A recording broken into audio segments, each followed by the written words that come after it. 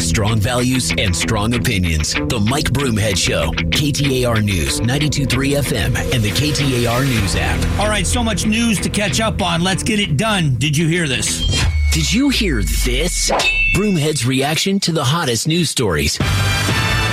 Over the weekend, the fallout from President Biden's Thursday press conference continued, prompting some to raise additional questions about his age, mental fitness, and ability to be president ahead of the November election. ABC's Chuck Severston explains the results of a new poll, which asked respondents about the age of Biden and former President Donald Trump. 86% in a new ABC News Ipsos poll say President Biden at 81 is too old to serve a second term. 62% say former President Trump, who's 77, is too old. 73% of Democrats in the poll think Mr. Biden is too old. 35% of Republicans think Mr. Trump is. Will Biden's supporters vote for him on Election Day despite his age? Some will. I think there are a lot of people that will. I think there's that we do have those political battle lines that are drawn, especially when you see there's a bunch of people that also think the Republican choice, which will be looks like it's going to be Donald Trump, they believe that he is too old as well. So given that, again, in their minds, the lesser of two evils, they will vote to reelect this president. The bigger issue for me on this whole thing is the appearance in the rest of the world. What does it say about our standing in the world as the world looks to us and our leadership? We're going to talk more about that at 11:35, but I think that's the biggest issue, is the perception in the world of the American presidency, and we need to do something about it. The Senate worked over the weekend to shore up support for a $95.3 million bill that would provide military aid to Ukraine, Israel, and Taiwan after the bipartisan National Security and Border Bill, negotiated in part by Senator Kyrsten Sinema, failed in the upper chamber last week. Now, hardline Republicans in the House are threatening to oppose the bill because of its provisions to Ukraine. Senate Majority Leader Chuck Schumer says he won't give up on the bill. We still hope our Republican colleagues can work with us to reach an agreement on a reasonable list of amendments so we can speed this process up. And again, as I've already made clear, we will keep working on this bill until the job is done.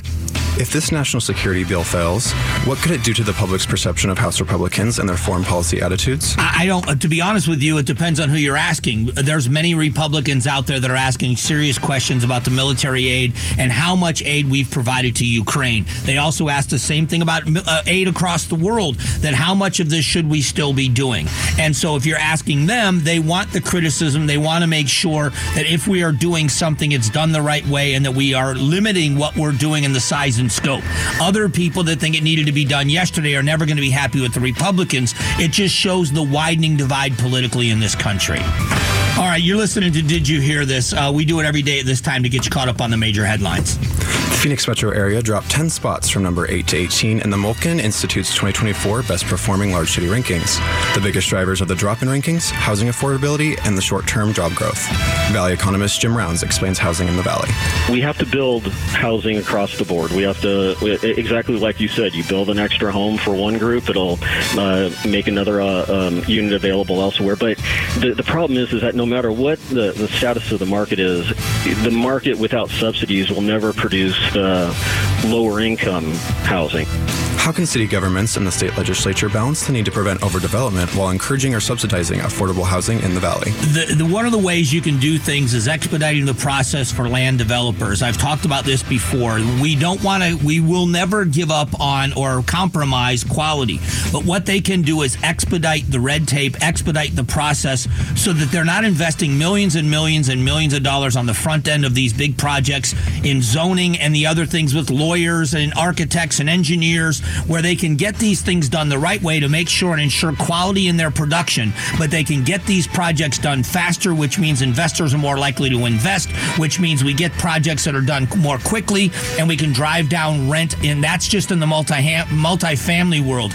Doing this with regulation to show them that we can still ensure quality without slowing down the projects is one way, I think, a huge step in the right direction to have investors build more projects like that. The The Kansas City Chiefs took home the Lombardi Trophy against the San Francisco 49ers Sunday, winning 25-22 in overtime and securing back-to-back championships. Chiefs receiver Mecole Hardman spoke to Good Morning American about yesterday's game. It's really was just, the composure, having guys like Trav and Pat just bringing everybody together, and, we just come together as a team and just doing what needed to be done to get the job done. So once we did that, everything happened how it's supposed to.